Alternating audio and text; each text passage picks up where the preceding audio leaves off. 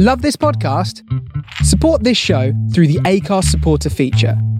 It's up to you how much you give, and there's no regular commitment. Just hit the link in the show description to support now. On this episode of Big Boys Don't Cry, we discuss the 2019 film Little Women. You don't have to have seen the film to enjoy the podcast, but if you do listen without having seen it, just be aware that there might be plot spoilers. Enjoy. There ought to be a law, get the sheriff on the phone. Lord have mercy, how she even get them britches on? That honky-tonk, ba-donk-a-donk. Hey. Little women walking down the street, little women. That's good. I like that. I didn't have a song prepared. I couldn't think of anything. I had one thing that I briefly thought of just now that I did not even finish. That's as far as I got. It is too hot to think. Have you found that? Is it very hot true. where you are as well? It is very hot, yeah, which has led to all of my neighbours being outside and making a shitload of noise, so I've had to close the windows. So I'm recording this in a hot room. Bullshit. I've kept my. But also it means on I can talk shit about my neighbours, so... Oi, Paddy's neighbours, you're well rubbish. Yeah, fuck off. I'm sure none of them listen to this show anyway. That's what you Apart think. from all the ones who have seen me on Nextdoor with my fake name. They're gonna get a knock on the door next Friday when the episode airs. Be like, excuse me, we diligently listened to your show and we are very disappointed that you feel this way about us. Yeah. I'm very upset that you told me to fuck off on your show. All I was doing was breaching social distancing guidelines by having a bunch of people over and playing like Drake tracks over and over really loud in my garden while you were trying to do a work call at 3 p.m. You know, that's fine. Are you not a patriot? Do you not care for the future of this nation? Yeah. And honestly, I don't. Do you want to know what fake name I chose on Nextdoor? What is your fake name? It's Vladimir Guerrero, who is, of course, a classic baseball player. And his son, Vladimir Guerrero Jr., now plays for the Toronto Blue Jays. And I have his name on the back of my shirt. So if anyone's seen me walking around with that shirt on, they might make the connection. So it's a little Easter egg, but I doubt anyone's worked it out or that anyone has noticed that I'm even on there because I haven't posted anything. I'm just enjoying the daily email updates, which I send you sometimes if they're good. As there was one the other day that just said, "Where is my red hat?" I did thoroughly appreciate that. Today's one was quite good, actually. It said, "Has anyone lost a tortoise? Because one just walked into my house." Oh, amazing. Which made me think I'd actually quite like a tortoise. We used to have a tortoise. Did you? Yeah, my brother had a pet tortoise when I was younger that he then gave away when he went to university. It was an unbelievably bad-tempered creature. Surprisingly fast as well. They move faster than you think they would. It was called Percy. And I occasionally wonder where Percy is now, to paraphrase with You say that as if he escaped. He was given away to somebody else. He will outlive me because tortoises live a long time, as long as he doesn't die or get involved in some kind of murder-suicide pacts with another tortoise, which I think is where his life is going. He'll outlive me as long as he doesn't die. Well, yeah, it's saying a little bit of the obvious there, but it is too hot to think properly. Yeah. Oh, it's too hot today. If anyone says that, I always think of that clip from The Simpsons. Oh, it's too hot today. I can't even remember what the context is. It's just a man saying it's too hot today. But also along those lines, every time I hear the American national anthem in any context ever, and I've literally never been able to shake this anytime I've ever heard it, all I hear is Krusty the Clown, drunk, going, "Oh, say, can you see, blah, la, la, la, la, like..."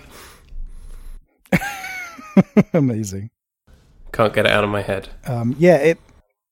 That is from the episode where it's Krusty's Cayman Island lawyer. Yep. Cayman Islands Offshore Holding Corporation.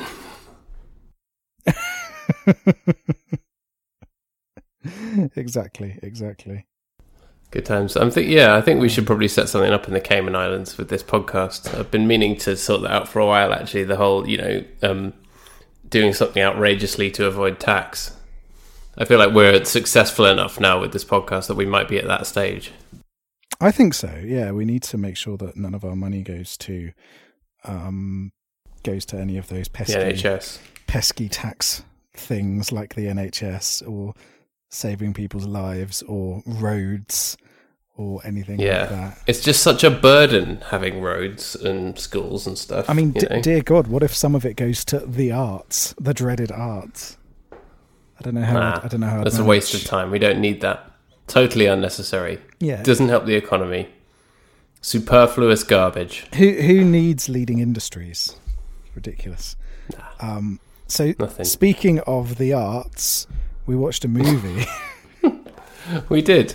I don't know why we did it, because as we just said, movies are rubbish. Movies are rubbish. We're not giving any money to you. I just like looking through tax avoidance schemes. That's how I find enjoyment at the moment. That's what gets me going. But we did watch a movie, Little Women, the biopic of the band Little Mix. It was interesting. I didn't realise that they were sisters and had such a troubled life back in the 19th century.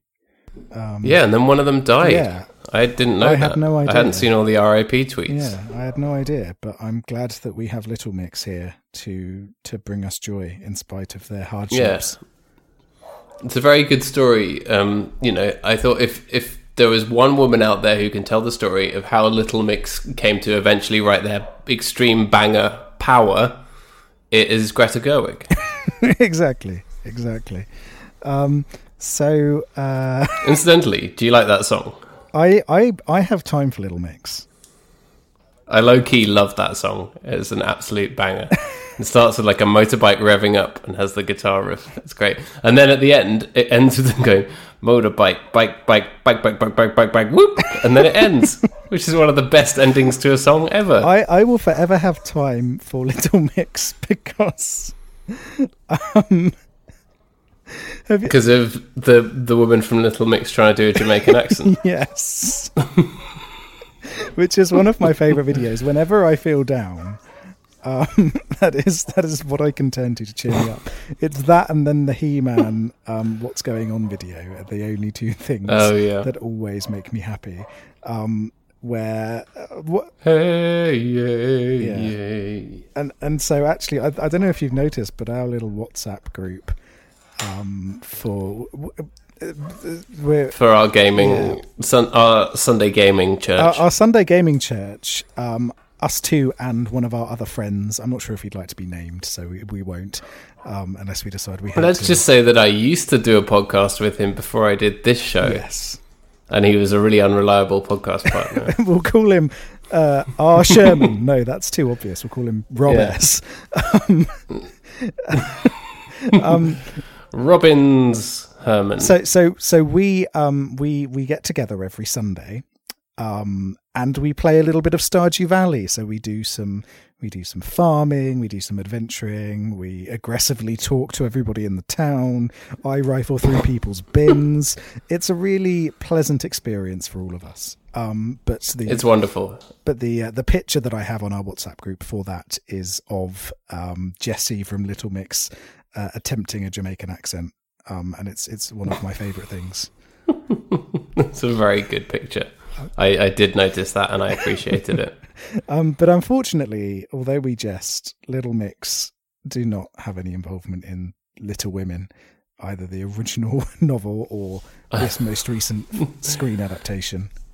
Unfortunately not, but the music in this film is quite good, I thought. I enjoyed the score. I thought it brought a lot to the film and hit the nail on the head in terms of providing music that was appropriate for the time period in which it was set, whilst also feeling contemporary.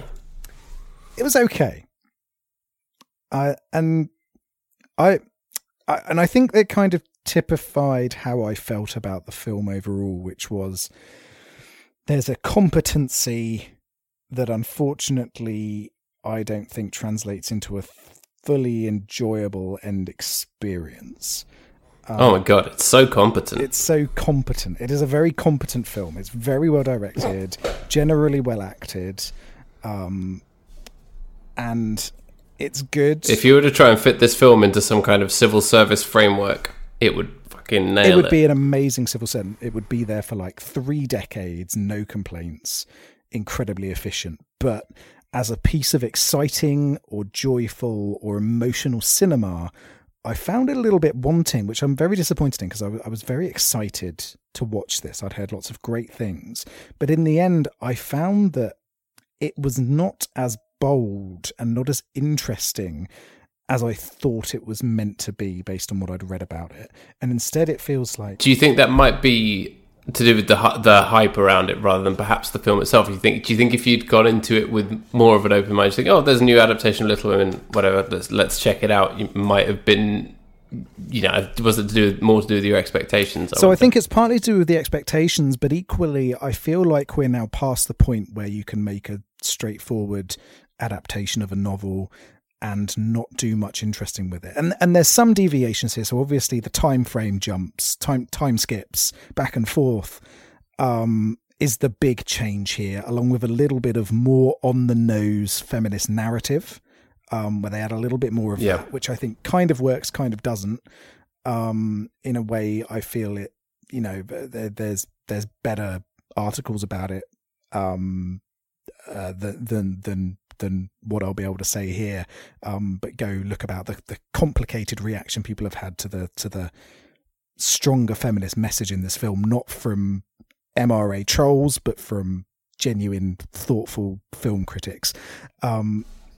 Actual women, yes, exactly, and very articulate film theorists who have been able to convey it in a strong way. But I think it's a little bit mixed in the way it does that. And equally, I feel as though the other bold decision they made was, that time skip, which equally I think doesn't work. I watched it with my wife. Who has read the book. Who has read the book, and she was very irritated by that, and I think she couldn't fully engage with it for exactly that reason. Whereas to me, I have not read the book. I knew nothing of the story before, not seen any previous adaptations. I quite enjoyed it. I found it thoroughly engrossing and a great story, and I thought the performances were great, and I thought it was really enjoyable, and I thought the time skipping worked, although it sort of felt quite cheesy at the end when you're watching her book being printed or whatever, and it's like, yeah, do we need that? But you need to see that the sisters are doing it for themselves, standing on their own 2 feet. Which is true. But as you say, we are now at the point where you can't just do a straightforward adaptation, and had this film then ended with all 3 of them doing a cover of, or four of them, doing a cover. Oh no, because one died. Yeah, 3 of them doing a cover of that song. It would just be a bit awkward. She could appear as a Force ghost. Yeah, exactly. And to sing that song, it would have been improved. Similarly, had this story been told through the music of Carly Rae Jepsen, it would have been improved, or through the music of Little Mix, as suggested. That would have been the obvious choice, and I'm very disappointed I didn't go down that route. But. And I genuinely would like to see an adaptation of that film, of Little Women, that does do that. I mean, it's a different kind of thing in that sort of Marie Antoinette adaptation that we talked about before, but better. I really want more films like this. Now that you've said that, I enjoyed this adaptation of Little Women. I did actually think it was really good. But now that you've said that, I just want every film to do that kind of wild thing that Marie Antoinette did, and to do it better. Yeah, and I was watching this and I was thinking back to 2 movies. One of them, The Room. The Room, always thinking about The Room. One of them was Crimson Peak, which took a lot of story notes from Joe's story, up to a certain extent. And I was thinking about how vibrant and glowing, and then how harsh and foreboding the different environments looked in that film. And I was thinking, Little Women looks good, but it doesn't evoke that same emotional reaction just in terms of its cinematography. And the other film I was thinking of was the recent Emma adaptation, which again was absolutely gorgeous to look at, the way that it was filmed. so beautiful as a film, and I don't think Little Women had the same thing. And it is a slightly different story. It's much less as a kind of light-hearted story. There's much more drama. It's almost more of a telling of someone's life, and obviously the whole thing is about their upbringing. But equally, does this movie do anything differently from the earlier adaptations? I think what this tells us is that you prefer British Regency bullshit to American Civil War bullshit. But either way, it's bullshit. Well, either way, it is bullshit. That is correct. I don't necessarily prefer one to the other. But what I do think is, does this movie do anything better than the 90s version with Winona Ryder in? I don't think it does. Does it necessarily... Have you seen that? Yes. Does it necessarily do anything better than the very recent BBC adaptation with Uma Thurman's daughter, who plays... she's in... The one who's in Stranger Things? Yes, the one who's in Stranger Things. I've forgotten her name. Maya Hawke. Maya Hawke, yeah. Because Ethan Hawke's her dad. Yes, because she's the coolest celebrity child ever. She's very cool. And there's that whole thing, she works with Steve in the ice cream parlor, and she's the brains of the operation. Yeah. Yes, it's great. So they did an adaptation of Little Women with her in very, very recently. It was only a couple of years ago. Is this version necessarily much better than that? Not really, and that was for television. And a lot of it comes down to, is this film bold enough? Is it making those really strong decisions? Is it having that same sense of trying to do something different that Marie Antoinette did, that Emma did? And it isn't. All it's doing is chopping up the plot line. And for me, it doesn't work because Little Women is a story where you're seeing these people grow up. And I think it needs that chronological storytelling, which I imagine is probably what your wife said as well, is it needs that chronology. You need to grow with them. You need to understand where they've come from. Whereas here, your first introduction to Timothée Chalamet's Laurie is, he's a petulant drunk. And he never grows up because he's going to be trapped in that skinny young man's body forever. Yeah. And not that I'm jealous. And equally, you almost feel as though, well, for me at least, by doing it that way, it didn't necessarily allow you to have that same kind of emotional growth and that understanding of these people's characters as you would have done if you were seeing them from a younger age growing into adulthood, which is what the original story is meant to do.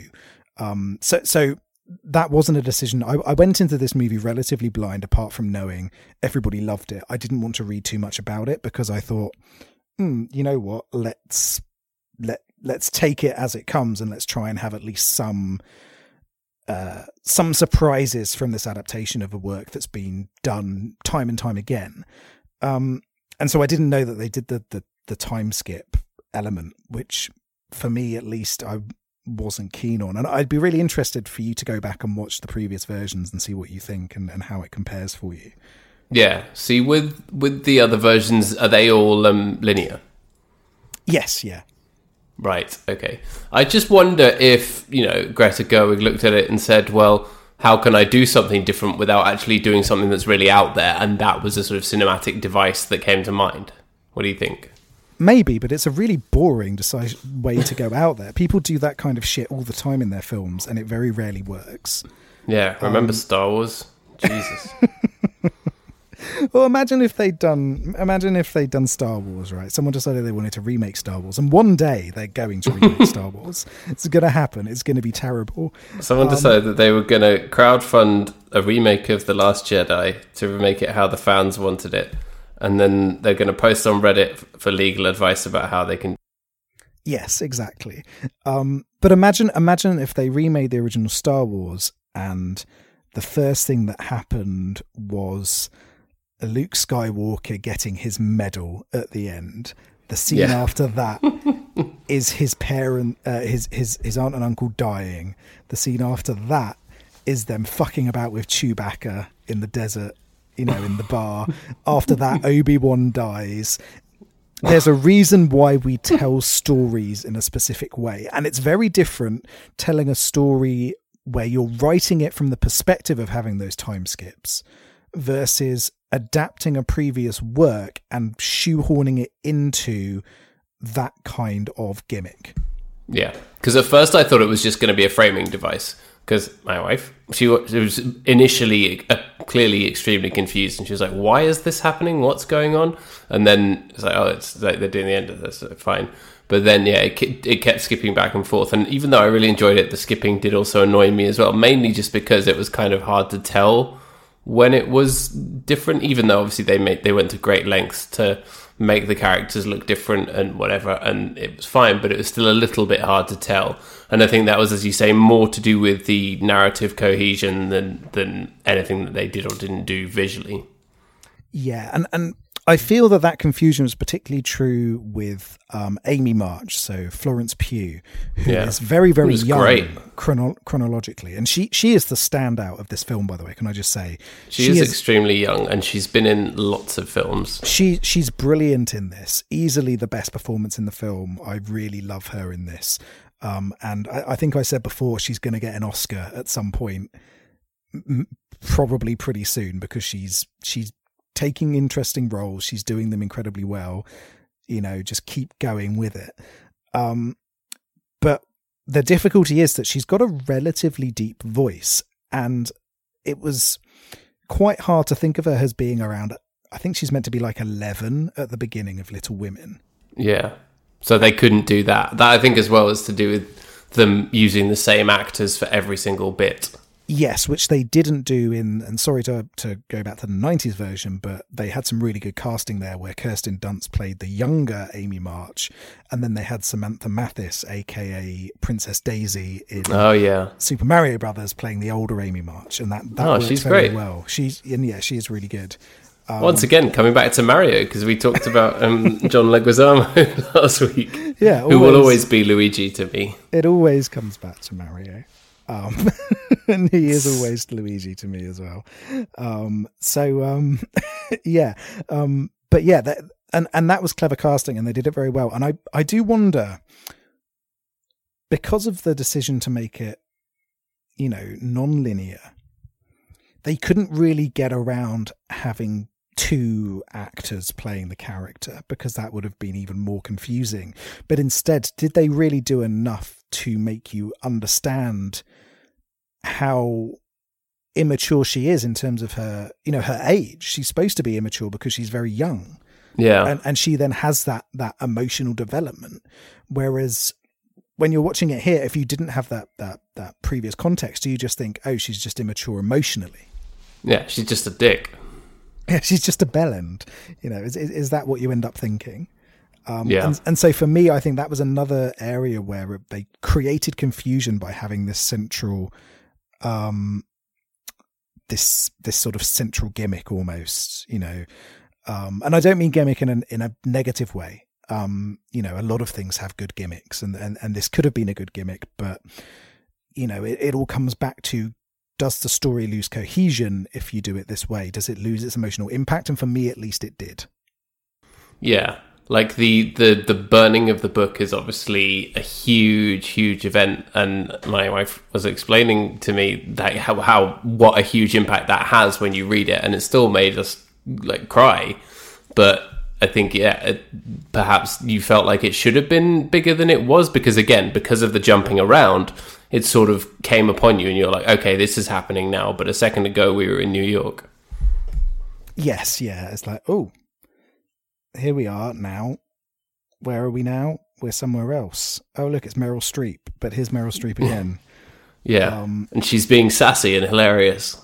Yeah, she's being Meryl Streep, isn't she? Yeah. I was here for Meryl Streep being Meryl Streep. Were you not? It was fine, but I feel like, did you really... She had the only bits that made me actually laugh. Did you? For me, at least. I mean, I laughed. Not that it's a knockabout comedy, but you know what I mean. I was cackling away when Joe's novel got burned, of course, because if there's one thing that Rob finds fucking hilarious, it's burning books. Yeah. Fahrenheit 451, funniest shit I've ever seen. I'm just there howling reading through that. In this house, we stan an Amy March. That's what I'm gonna say. She is the best. But yeah, it's fine, but I feel as though a lot of the actors in this movie, they allowed you to think of them not just as the actor, Some of them weren't successful. And with Meryl Streep, you see Meryl Streep and you think, oh, it's Meryl Streep playing X just because she's such an iconic person. And I feel as though it would have been better to have someone less obvious in that role. It would have been better if when they were going along in that carriage in Paris, she sat there and turned to Florence Pugh and went, I don't want to talk. And sang all of The Winner Takes It All in one take. I mean, really, they should have just cast Cher, shouldn't they? That actually would have been amazing. I would have loved Cher in this. Yeah. Instead, she stands up and goes, can you see the drums, Fernando? Sorry, hear the drums. And then she turns around and goes, hey, it's Fernando, and it's Timothée Chalamet. Can you hear the drums, Friedrich? Yeah, that fits. That kind of or fits. Frederick, as she calls him. And clearly it's Friedrich, because he's a European boy. Yeah, it's weird as well that they cast a Frenchman as a very German character. Yeah. I'm not sure why they did that. It doesn't matter. Europe to Americans at the time is all just one homogenous country with a few distinct cities in it. I'm very Paris aware and Rome. A few distinct cities that are full of American and English gentlemen and paintings. Yeah, that's exactly what it is. I'm very aware that it sounds as though I'm really hating on this film, and it's a competent movie, but I was bored, and I did feel I spent a lot of the time thinking I wish I was watching another version of it. No, the thing is that I can't disagree with anything that you're saying. And I definitely felt all of those things while I was watching it, but I still found it very enjoyable and a very effective film. So I guess that's how it is. Yeah, and it's a very good story. It is a really good story. Little Women is fantastic. And so even in this kind of chopped up form, you think it's still a fantastic story? Yeah, it's still a great story, even when it's told like this. I do feel as though this is probably, well, of the adaptations I've seen, I'm not sure how many more there have been than that. I imagine there probably have been, but this is, for me at least, it's not as good as the 90s version. And that's not just because I stan the 90s and I love Gabriel You just want Byrne. Everything to be 90s. I got love. You just want Gun Boys. If you're a film from the 90s. Yeah. I'll tell you what I want, what I really, really want. Gabriel Byrne. It to be the 90s again. And Christian Bale. That too. Yeah. It's... I think watching Romeo and Juliet last week ruined you. You can't get it out of your head. Yeah, that's exactly right. Romeo and Juliet was just such an assault to all the senses that this just seems dull in comparison. It cast a plague on both our houses. Cast a plague on both my eyeballs. And not one, both your eyeballs. Both of them. So, yeah, it is good, though. I don't want people to think that I don't think this is a good film. It is good, but I was bored by it because there wasn't enough explosions. And where were the men?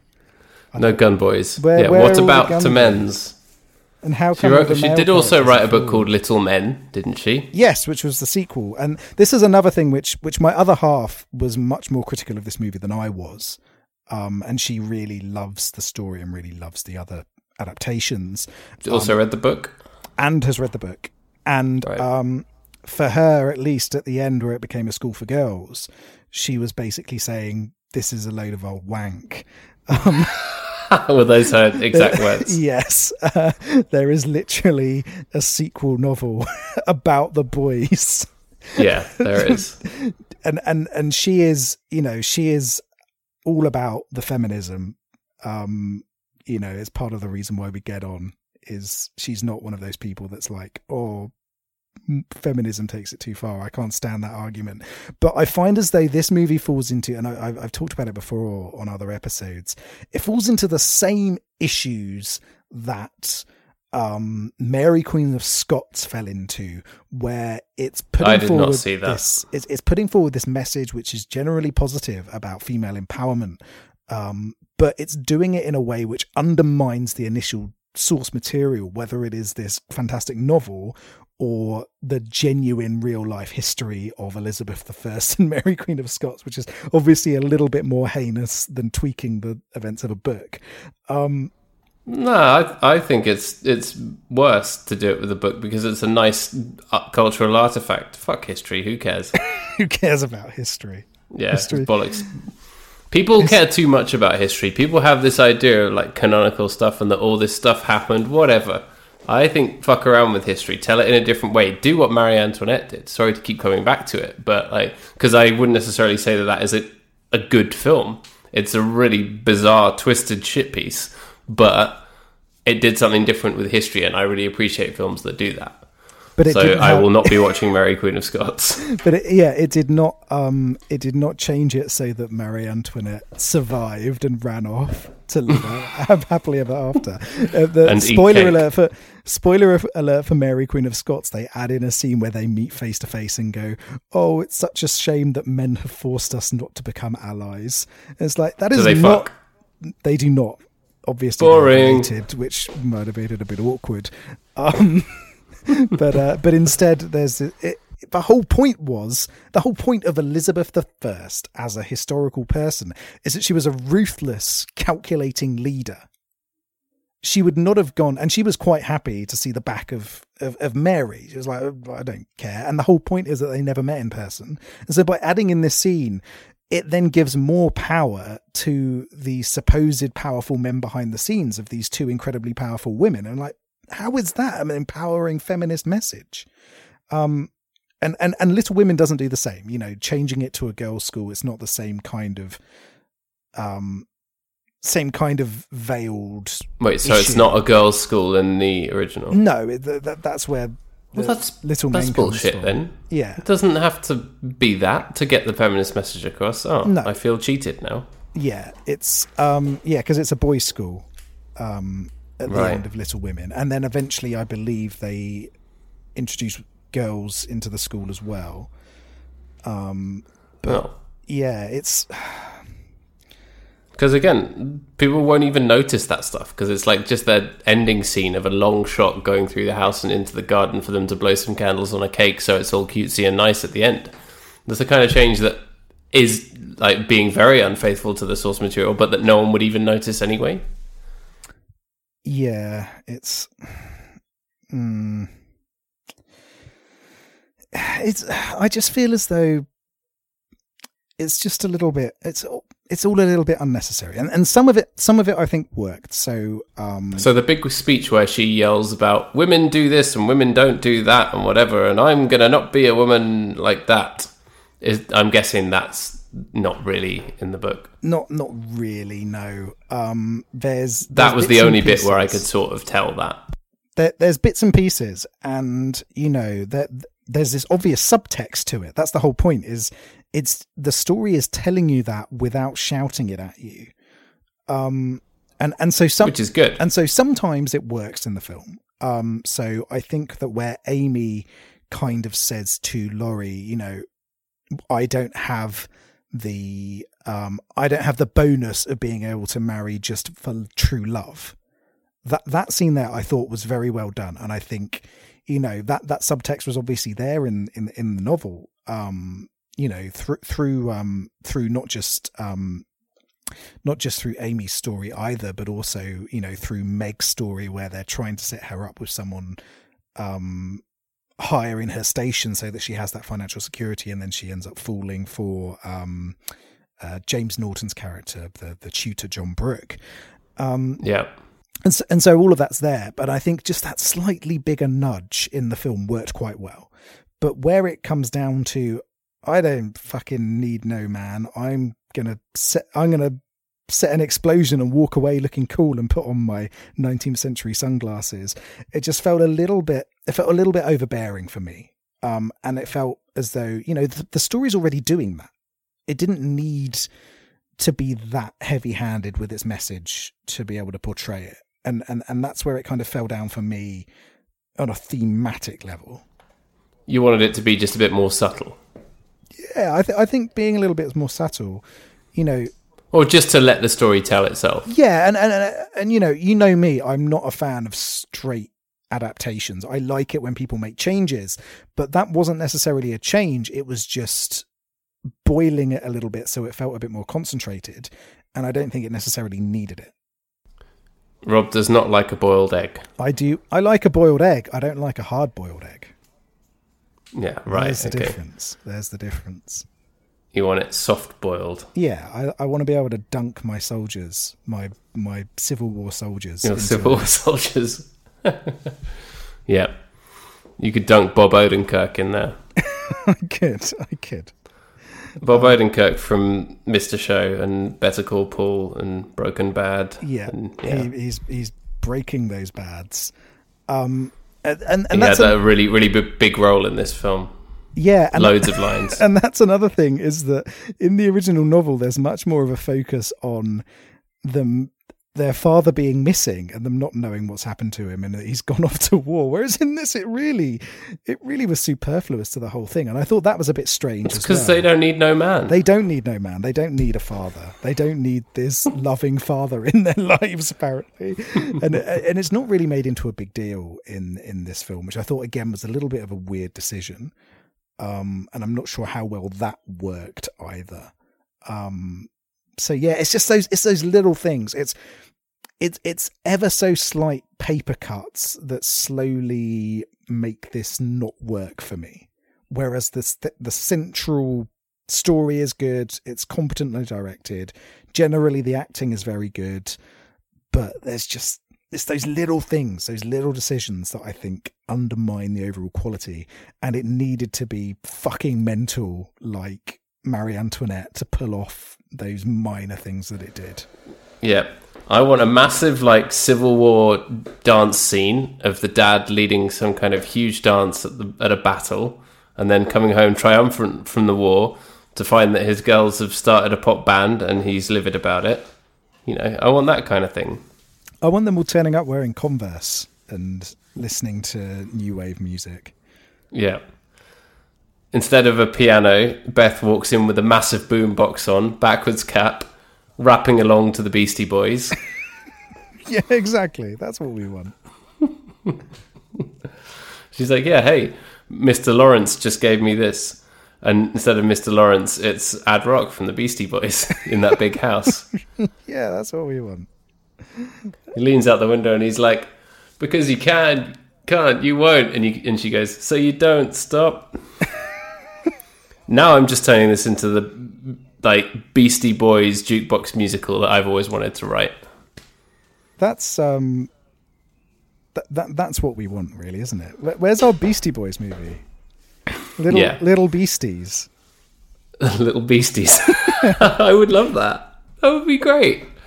I haven't watched the documentary yet, the recent Spike Jonze documentary that came out. Apparently it's really good.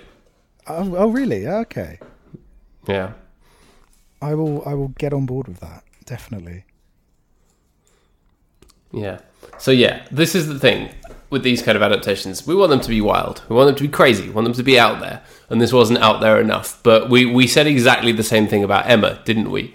But as a point of comparison as a literary adaptation, and as you say, being at this point in time where straight adaptations are boring, I still enjoyed this more than Emma. But as you say, I think that's because my tolerance for Regency bullshit is quite low. Yeah, I definitely enjoyed Emma more than this. Definitely. And I think a lot of that comes down not necessarily to enjoying the story more, because it's a fucking old story. There's no explosions. There's no men being turned into robot cops. I do not care. You would not buy that for $1. I would not buy that for $1. Your move, creep. Your move should have been to introduce a robot cop shooting people in the dick. Turns up to the wedding, shoots Bob Odenkirk in the dick. Yeah, exactly, that's what we wanted. But no, I enjoyed Emma more because Emma was much more interesting to look at. And it was funnier, yeah, and it had Johnny Flynn in it as your dad. As my dad, Johnny Flynn. And so I do feel as though that had more of a heart to it, and it was more enjoyable to watch. I'm glad I watched Little Women, but I don't know if I'll ever go back to it, because I think that if I'm going to watch an adaptation of it again, I'm going to be referring back to the older versions. Yeah. I did really enjoy it, but I feel like you're from the same point.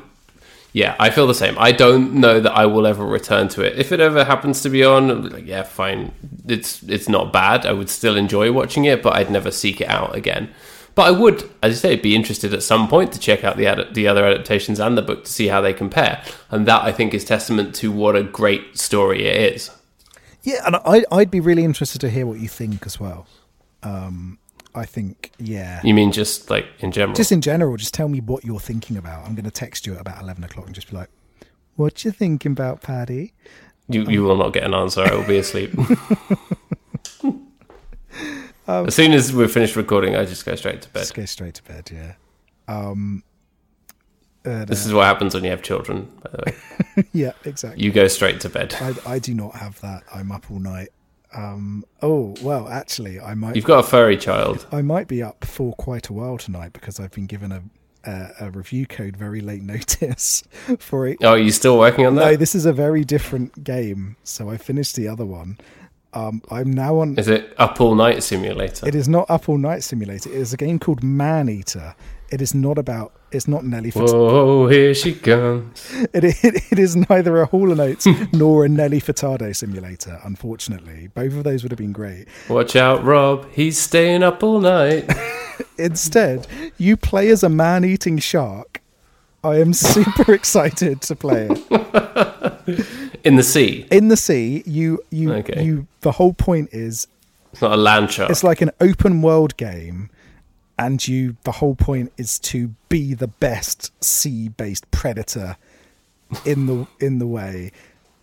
So this is everything that Echo the Dolphin couldn't give me. Yeah, imagine Echo the Dolphin if it allowed you to kill people, and that's what you've got. Echo the Dolphin makes me want to kill people. So this game sounds great. So literally the most difficult game I've ever played. It's interesting how difficult some of those games were. So a lot of people have been talking about the Lion King video game recently. Did you ever play that? No, I don't know that I did. But as an aside, we also watched the photorealistic recent adaptation of the Lion King recently, and I don't know whether we should maybe actually save that to talk about for our podcast. Yeah, let's do that. Let's do that. I want to be horrified by... I have thoughts. I'm excited to hear your thoughts. But yeah, let's watch... Maybe you pick that for your next choice and we'll talk about it. Yeah. All right. But they made a platformer of The Lion King to coincide with the film.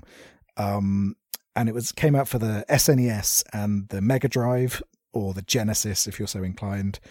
And something really interesting came to light a few years ago. So a lot of people played the game and found that the second level in was ridiculously difficult. And it turns out that there was a reason for that. And it's that the developers would have got a bonus from the publisher if people couldn't complete it easily. So they had to rent it more times from the video game store. That's incredible, and probably happened a lot at the time. I think it definitely did. There's a lot of deliberate unfairness in games, and yeah, it was just fascinating hearing about it, where there's this horrible level where you have to sort of jump off monkeys to proceed to the next bit, and it's like all of these really arbitrary puzzles. It's just unbelievably irritating to play, and it was clearly put in just to pad out the runtime to make sure that people couldn't complete it too easily, so they made sure they got their bonus. And I kind of appreciate it. You know, it's one of those things where people don't talk about, is the kind of powers that publishers have over specific developers a lot of the time, particularly with old games where the level of criticism over video games was nowhere near what it's like at the moment. People didn't have those same kind of thought processes where, I mean, you remember looking at old video games reviews where it'd just be like, graphics 5, the graphics are good. Yeah. Sound 5, the sound is good. Every review was like that. Yeah, and so obviously things are very different now, and it's a really... I used to subscribe to Nintendo Official Magazine, and that was maybe a little bit above that, but still more or less that. Yeah, we used to have Nintendo. It was called Nintendo Magazine System, wasn't it? Yeah. That was what it was called. And yeah, so we had that, and sometimes it would be that way, and it would be sort of like, this is great, this is really good, oh, it sounds good, and then other times they'd be a little bit more critical. But yeah, it's fascinating hearing about all of these things from an age where that level of journalistic criticism was not around. And you just want to hear the other war stories that people had of that time and the kind of pressures they had put on them to make these But games. also most games at that time were actually really difficult. Oh, yeah. Especially the platformers. Yeah, because all of them came back to their roots in arcades, where the whole point was you put in as much unnecessary longevity as you can just to make it hard, and it all came from, well, we've got to put more quarters into the machine versus we've got to make sure that the runtime is good so people get their money's worth when they buy it for their home console. It's interesting. It's interesting. I can't believe capitalism ruined The Lion King for everyone. But yeah, Little Women, I don't believe there was a video game adaptation. There would be a cool sort of RPG, wouldn't it? Choose your woman at the beginning. Don't choose Beth, because you only get half the game. Yeah. You've got to. That's very morbid. You've got to do that. But you do get to play the piano and get a free piano off of Chris Cooper with big facial hair. So that's good. Swings and roundabouts, isn't it? Yeah. He was great, by the way. He was great. He's a man, so obviously he only gets like a few lines, but I did enjoy him. Yeah. And you know, we've made a few jokes about that, and I think obviously in a film like this you've got to prioritize the female characters, though, haven't you? You can't. No, I'm saying, what about to men's? I was just going to say, what about the men? You can't. What about the men? Little Women, can you? You can't spell Little Women without men. You can't spell Little Women without lit. And this film, yeah, lit men. That's the film that I want. Lit men. you need to do just a bunch of really cool guys. You need to do an inverse of the Ghostbusters remake with women, but instead it's Little Women with men, and it's lit men, and it stars like Ice-T. Ice-T. Ice-T. Obviously, the Beastie Boys, the two remaining Beastie Boys are living up in that big house next door. Ice-T takes over the role of Saoirse Ronan. Who else is lit? Well, I was thinking more of just like going down the dude pro comedian route. Oh, right. Yeah. So you get Jerry Seinfeld.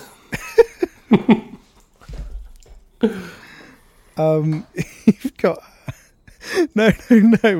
We'll go with like Josh Hartnett and people like that. Oh, those kind of people, right? Yeah. So you got Ice-T, Josh Hartnett, Jerry Seinfeld, Ashton Kutcher. Ashton Kutcher is Beth. Yeah.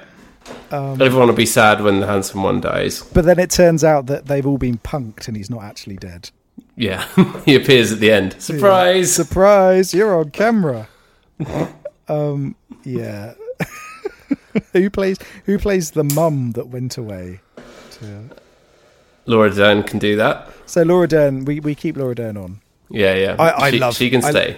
I love her in this, by the way. She's brilliant. She is fantastic. She's 100% Laura Dern, and I love her for it. Yeah, she's really good. Really, and again, she was so good that role. Every time she was on screen, it made me forget about all of the things we talked about, all of the inconsistencies and all of that stuff. I was just like, yes, I am fully engrossed in her being this mother figure. Yeah, she really plays it perfectly. But yeah, anyway. Anyway, back to our bullshit. Back to our bullshit. Who's the dad? Who's the dad? How about Morgan Freeman? He's lit and old. Yeah, Morgan Freeman. Morgan Freeman's the dad. Yeah. He's so wise. He's really sad when Ashton Kutcher dies. He's wise, but also really cool. Yeah. And it's set like now, isn't it? It's not Yeah, set back in the Civil War days. It's just a bunch of bros hanging out. They're just flat. No. Instead of the Civil War, it's set during the console wars of the 1990s. Oh, there you I go. love it. And it's about them all like playing video games. And Laura Dern is a Nintendo exec who has to go off to Japan, and that's why she's away. Yep, that's right. Yeah, that's what happens. She gets really, really ill, and Ice-T's girlfriend has to go out to Japan and help her. Yeah, that's exactly right. And then she brings her back as a surprise, and she brings them the new N64, and they're all like, "Oh yeah, you're the best mum ever."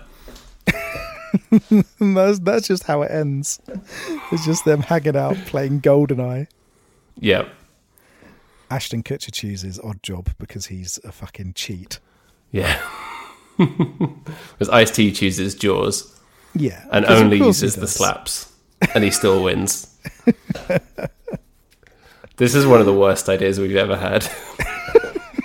We've had some terrible ideas.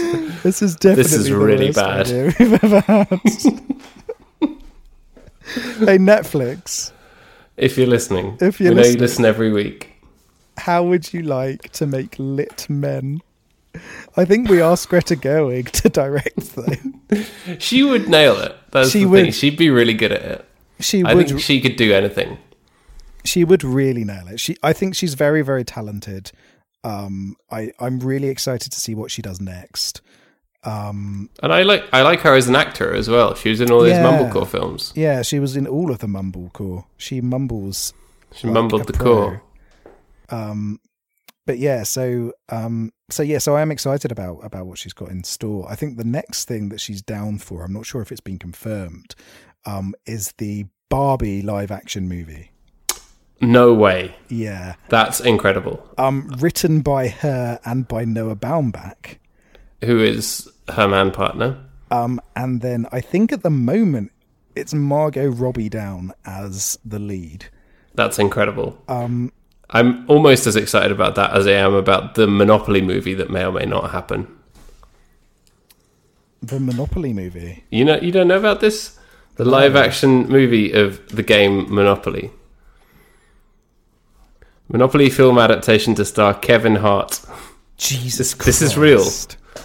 I don't know if it's ever actually gotten off the ground, but it's... I've just looked at it. The movie centers on a boy from the game's modest Baltic Avenue on a quest to make a fortune. Oh my god. Oh yeah, because it's American, it'll have all the stupid American names for the places. I can't deal with that. Look, it's Mayfair, Park Lane, and the Old Kent Road. Yeah. The Strand. That's what we want. None of this bullshit. It's written by Andrew Niccol. What the fuck? Who's he? What did he write? So he's the guy who wrote Gattaca and The Truman Show. No way. Jesus Christ, really? I'm very here for this. I want this to happen. I want it now. Oh, I'm very scared. They'll make a movie out of any old shit, won't they? So yeah, come and make Lit Men. Lit Men is definitely... Could it be any worse than the Monopoly film? That's what you have to ask. Exactly. We made Battleship. We're making Monopoly. How about Lit Men? Could it genuinely Lit Men would be better than what was that when we watched Secret Obsession? That was a Netflix film. Oh, Secret Obsession. Yeah, exactly. That was terrible. Is it going to be better than Secret Obsession? It is going to be better than Secret Obsession. Come on, guys. Because it's lit. Take a point on Lit Men. Yeah. I actually feel kind of dirty having talked about this. What they need to do is to do a litmus test. Oh, God. And film a couple of scenes of Ice-T just like playing Mario Kart or whatever. Send that round to the Netflix people, their test audience. And they'll go, yeah, this is lit. Make it. That's exactly what's going to happen. Anyway, right. So, have you got anything else you'd like to say about Little Women? Only that what I've already said, really, the performances were great. Really, really good cast that I think carried it despite all the flaws. And ultimately, I knew all the flaws you described were there, but I still really enjoyed it. Yeah, I like it. It is a good film. There's no denying the competency here. But I got a bit bored, and I feel as though the changes that they made didn't add anything. So I won't be revisiting this, which is a shame because I was very excited about it. I was very excited to watch it. It was good, but it wasn't lit. Yes, exactly. So, right, shall I give you a little bit of trivia? Sure, hit me. So Amy's speech to Laurie was given to her by Greta Gerwig just a few minutes before they were due to shoot the scene, and was written on a piece of scrap paper. Wow. Which, fair play. I think that just shows the quality of Florence Pugh there. That's great. She is amazing. One of these days we'll watch Midsommar for this podcast, Paddy. Midsommar. It is a very good film. I do actually quite want to see that. I've heard good things. And it's kind of about romance, sort of. Shoehorn it in. And also Fighting with My Family, in which she plays a wrestling woman, which looks really good and has The Rock in it. So bring it on. Yeah, bring it on. So that wasn't obviously it wasn't initially in the script, but they decided that it would add more to the film, and I think that's one of those examples where it did add more to it, which is good. So interestingly, Meg was originally going to be played by Emma Stone, but wasn't able to film because of scheduling conflicts with The Favourite. Oh, okay. Well, I'm very, very glad she did The Favourite, because that is a great film. Yeah, that is amazing. So we got Emma Watson instead. So obviously that is a converse of what happened with La La Land, where Emma Watson was going to be in La La Land. Oh, God. Yeah, I forgot about that. But had to drop out for Beauty and the Beast.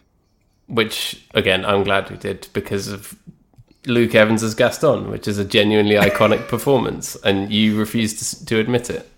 No, I love his performance. It's the only thing I like about that film. It was filmed entirely in Massachusetts, aka the best state. Come fight me, America. It's got Boston. It's got Salem. Oh yeah, it's got that witch stuff. Yeah, it's got witches. It's got Boston. What more can you want from a state? A baseball team that's not the Red Sox. Sports. Come back to me when your team wins something. Yeah. Blue Jays, more like blue hoorays, because we got 1 point in the baseball. Got 1 point in the baseball this year so far. The baseball that is not happening.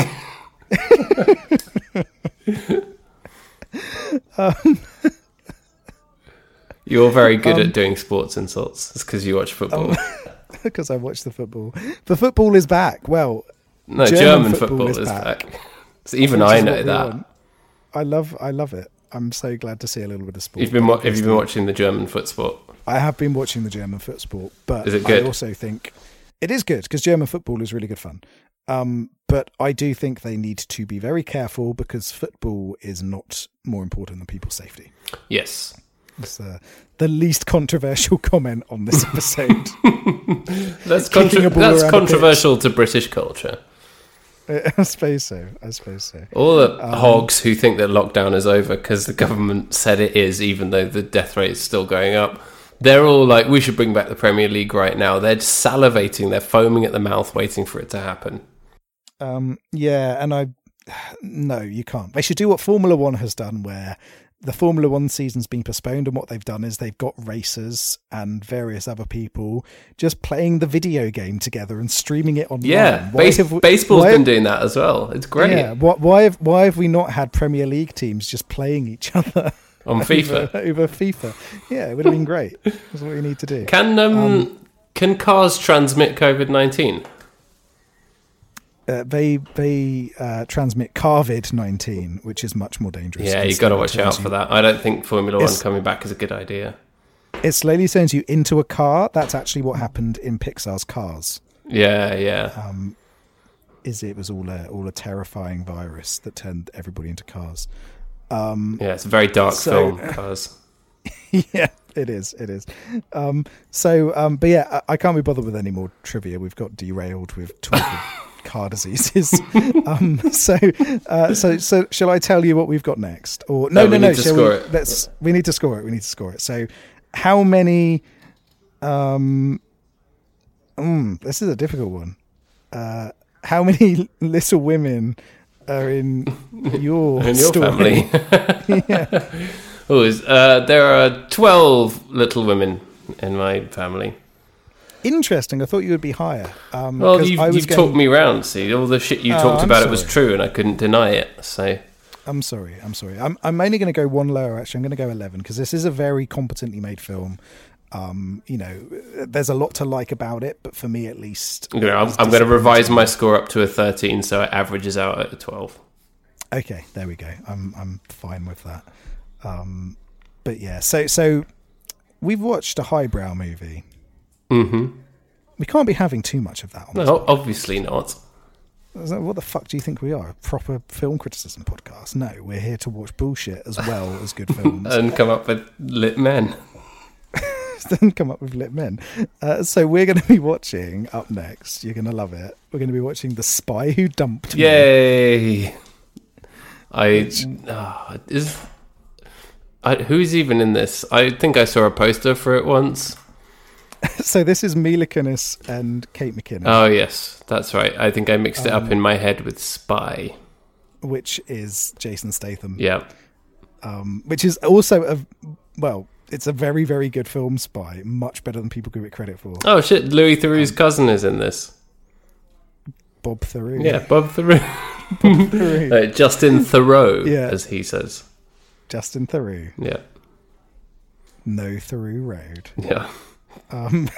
Anyway, right, yeah. We're going to be watching The Spy Who Dumped Me. Sounds rubbish. I'm very excited. You might be surprised. You might not. You'll have to find out. You've seen it before? Next time. I have seen it before. Okay. I really enjoy this film. It's fucking stupid and I love it. But yes, we will see if Paddy agrees with me. Excellent. Very excited. Do you have anything else you want to talk about? No, that is it from me. I'm going to go just hang my head in shame over lit men. Yeah, me too. I'm going to go listen to some Ice-T and imagine that he's yelling at me for doing it. He's shouting at... who else do we see to say? Josh Hartnett. Josh Hartnett is the Amy character. Josh Hartnett, Ashton Kutcher. Who's the other one? I can't remember, but he destroyed Ice-T's mixtape, and that's why he's furious. Yeah. And Morgan Freeman's the dad. He's just watching on as they shout, and then he's like, come on, stop. Break it up, guys. Break it up. Yeah. There's only one way to settle this. Rainbow Road. Exactly. All right. Well, thank you all for listening. We really, really appreciate it. And we hope, as I have been saying on the last few episodes, I really hope that this is bringing you some comfort in these strange times that we're living in, and that you're enjoying watching stupid films and good films and everything in between, and going on this ongoing journey with us. We really, really appreciate it. Yes, yeah. For me, at least, this has brought me a lot of joy. Yeah, me too. I'm hoping that it's done the same for you as well. Yes, every week. It's the highlight of my week. No, it's the same for me. Yeah. All right, and we will be back. You can find us on Twitter at BigBoysDon'tPod, on the emails BigBoysDon'tCryPodcast@gmail.com. Always love to hear from you.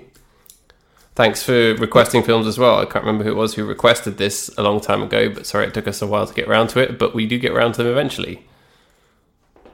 Yeah, sorry that we didn't like it as much as we might have done. Yeah. I do feel bad, because it's good, but I'm bored.